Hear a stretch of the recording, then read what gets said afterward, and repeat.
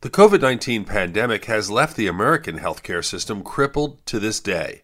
But during the peak months when so many people were dying that makeshift morgues were put in place to take care of the dead, patients and their families were left trying to make sense of the tragedy. According to a new report, 7 out of 10 family members say that they or their deceased loved ones wished that more attention was paid to spirituality during that time. Not just religion, but a broader discussion surrounding life's meaning during times of stress. At the time, most did the best they could to provide support, but as a result of the experience, there is a growing movement to improve the systems that are in place to provide spiritual support for the sick and their loved ones. With your health, I'm Dr. Brian McDonough on 1010 Wins.